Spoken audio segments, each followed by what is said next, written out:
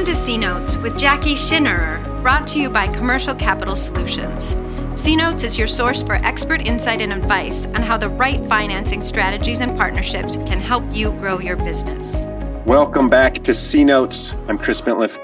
Jackie Schinnerer is back with us. Jackie, it's so nice to see you. And I know that you've been busy. You got your SEPA, which let's talk about that. And I thought we might talk today about the cost of capital because it's high. We're at the end of 2022 as we're talking about this. And I think it's impacting a lot of organizations. And I'm wondering what you think it's doing for small businesses. I wonder what you think the future holds for kind of, I don't know, business realities with capital costs being as high as they've been. You know, for a lot of folks, they've never experienced it this high before. And what does that mean? And also, are there any opportunities to be had in this space? Maybe I'm looking to sell my company. Maybe I am looking to buy the right kind of company. Maybe I'll find competition is a little bit less out there or not. Let's talk about it. So what are you seeing out there and what's kind of on your mind or in the conversations that you're having where the cost of capital is really kind of top of mind?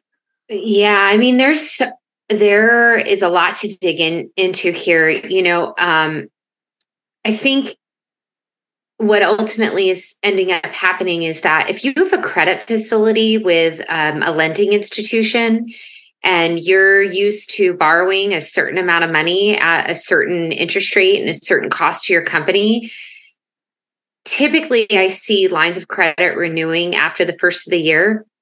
And so you may have been locked in at a rate at 3 or 4%, and that rate might be 7 or 8%. And if you're getting into that line to help you support short-term working capital needs of the company, and margins are tight with costs going up, that is going to put a major strain on your company.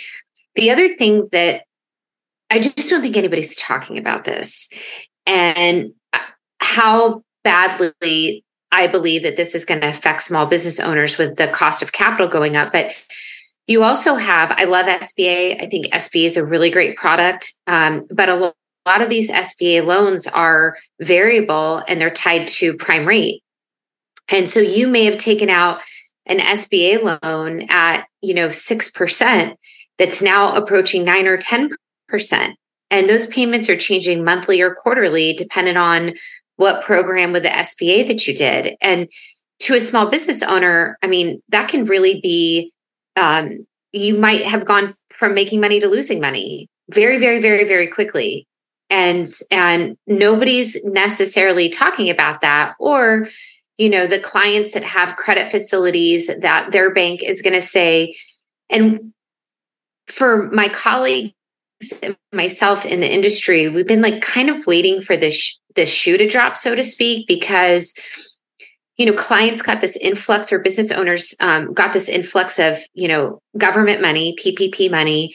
They may have used it. They may have kind of had it on the sidelines, right? But banks typically have pretty strong restrictions on the financial performance of companies.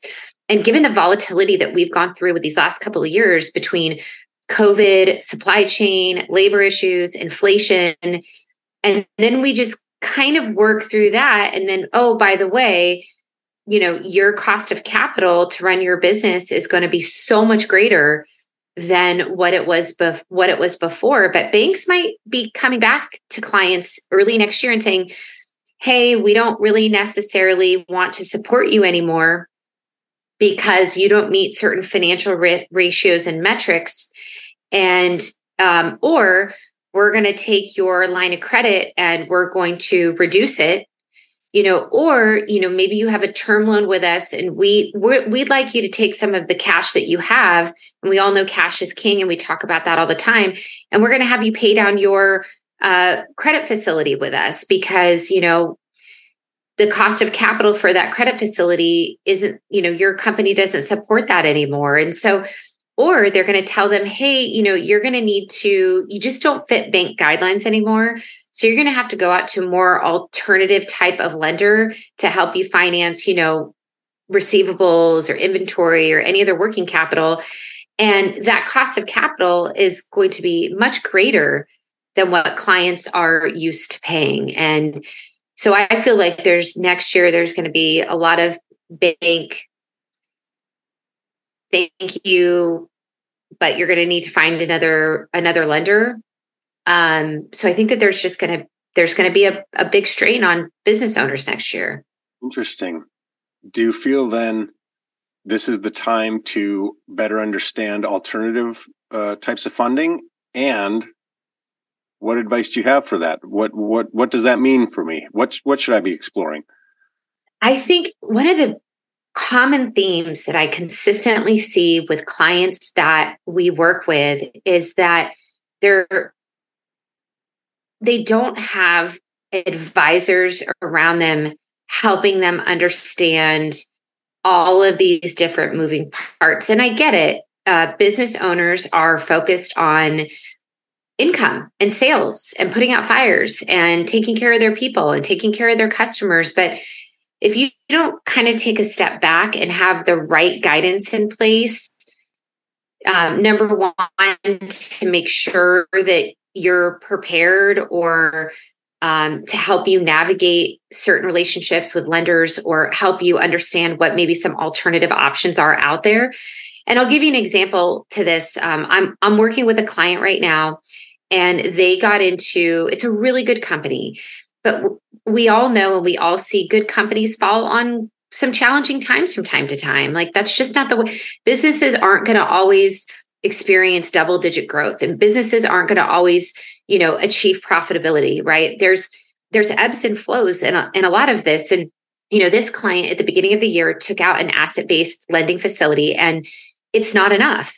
Unfortunately for them, when I think about how an advisor could have helped them not have taken this particular deal with this lender, but this company has not only a lot of receivables, but has a lot of inventory as well. And on their borrowing base, or what the lender is going to advance them, they don't advance anything on this inventory, and they should be advancing something on this inventory.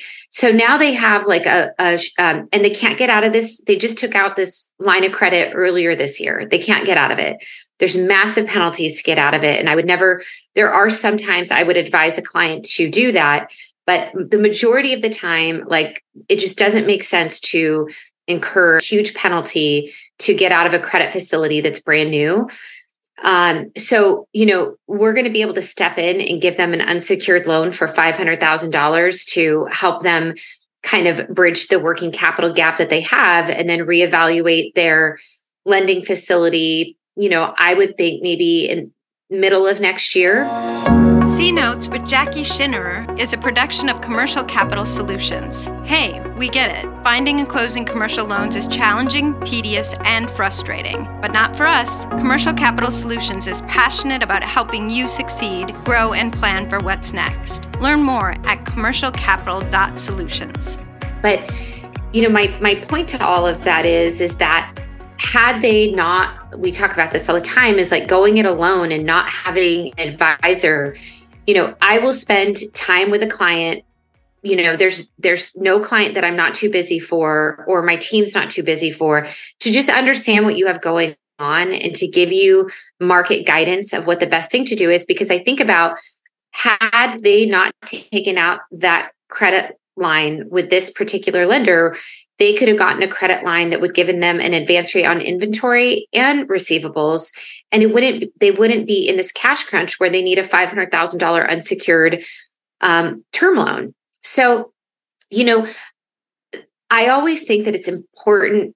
You got to have experts around you, and you've got to have people advising around you, and you've got to have people that can look at things from a different perspective and be able to share with you what's going on in the market. Because, these I think these type of situations are going to be very common in this next, looking into next year. I would imagine that advisors like myself are going to be in higher demand than they ever have been, because there's just going to be so many challenges that business owners just don't know that they're going to be up against. I think you're right. And two things are really sticking out to me from what you're sharing. One is options and alternatives are out there. They will continue to be out there, but they may be different than what you're used to, which comes to that second point, which is you might have had kind of this credit relationship or something that you're used to, or a banking relationship that's been servicing you just fine for years and years and years. And suddenly you're going to need to have some new input, and you may not be prepared for that. You may not have the infrastructure for that, the experience, the education to even make smart decisions around that, with this sort of illustration that you shared. And it feels to me like it will never have been more important to have somebody around you that can navigate this, that knows the ins and outs, that isn't startled, freaked out, afraid, nervous, just cool, calm, and collected, and can help you understand the landscape better, where you are, but also where you want to be. Because I think there can be a sensibility of sort of status quo or hunkering down, instead of, well, yeah, you need that working capital, but also there are places where maybe you could grow or change or innovate. And if you don't do those things, if you just kind of stay, barely doing just enough, well, then what's the long-term prognosis for your company? And I feel like you can help me figure all of that out. Do you feel like that is a new skill set that leaders need to have, being able to sort of understand where their limits are and ask for help? Or is there a limit to their sort of exposure to the options, like, kind of this consultant-minded expert that you are, that can help them make better decisions going forward? I feel like you brought up a really good point. And you'd mentioned that I just got my CEPA, which is a certified exit planning advisor. So much of the work that we've done and I've advised on is in this business acquisition, M&A side. And everybody talks about this massive exodus of businesses that are going to be happening over the next 5 or 10 years. But when I look at my banking background and how we underwrote a credit, and I look at the principles that are applied to businesses that want to sell for the highest dollar amount, for the highest multiple, and have a multitude of buyers and options so that they have leverage, it's all kind of woven through the same thread. But business owners, in my opinion, tend to be really great at what they do, and they should be. But when you start to look at, who's things like who's on your team, right? And that could be internal, the strength of your internal management team, or that could be or the strength of your external team, whether that's accountants, attorneys, advisors, banking advisors, growth and marketing advisors. I think about all the intricacies to that. Who are your customers? How long have they been with you? Is your product sticky? Are you innovating? Do you have any technology to help support that? There's so many different avenues to break down, even from market growth and opportunities and competition. And if you're not holistically, they always say, if you're a lot of clients are working in their business, they're not working on their business. And this is a great time of year at the end of the year, beginning of next year, to really take ownership of who are the people that I have in place. Because what ultimately I find that ends up happening is that I get involved in more mature companies that are looking to do something, but they don't have the foundation, or they didn't set up the foundation right. And then they're trying to course correct for it in a time where it's honestly too late, right? Had they just had the right advice, the right team, the right steps, the right structure, the right thought processes, the 90-day goals in place, with advice and guidance from their team, so they're not going it alone internally and externally. But those are some of the things that I see, and I think even more so, just basic business fundamentals are going to be so much more important going into this environment where our cost of capital has increased greatly. Jackie Schinnerer is a business whisperer, capital whisperer. And just having this conversation with you, I mean, there's so much that is this just comes second nature to you. And I really implore our listeners to reach out, because where you're having these issues, I love your idea of don't course correct when it's too late. That's not how things stay in flight. And this is a good opportunity to sort of take stock and then to seek and surround yourself with the experts who can help you make smart decisions and your businesses grow. Thanks for kind of that level set for us. And I'm really excited to see what happens in 2023. I think you're right that consultants like you will be in demand. And I also think that we're in for some interesting times where capital and where small businesses are concerned. And I'm excited for you to join us in figuring all that out. Thank you. Thanks for joining us, and a special thanks to our subscribers. Consider becoming one today. C Notes with Jackie Schinnerer is brought to you by Commercial Capital Solutions. We're efficient, credible, and transparent about navigating business and commercial financing to help you focus on your business and your next opportunities. Learn more at commercialcapital.solutions.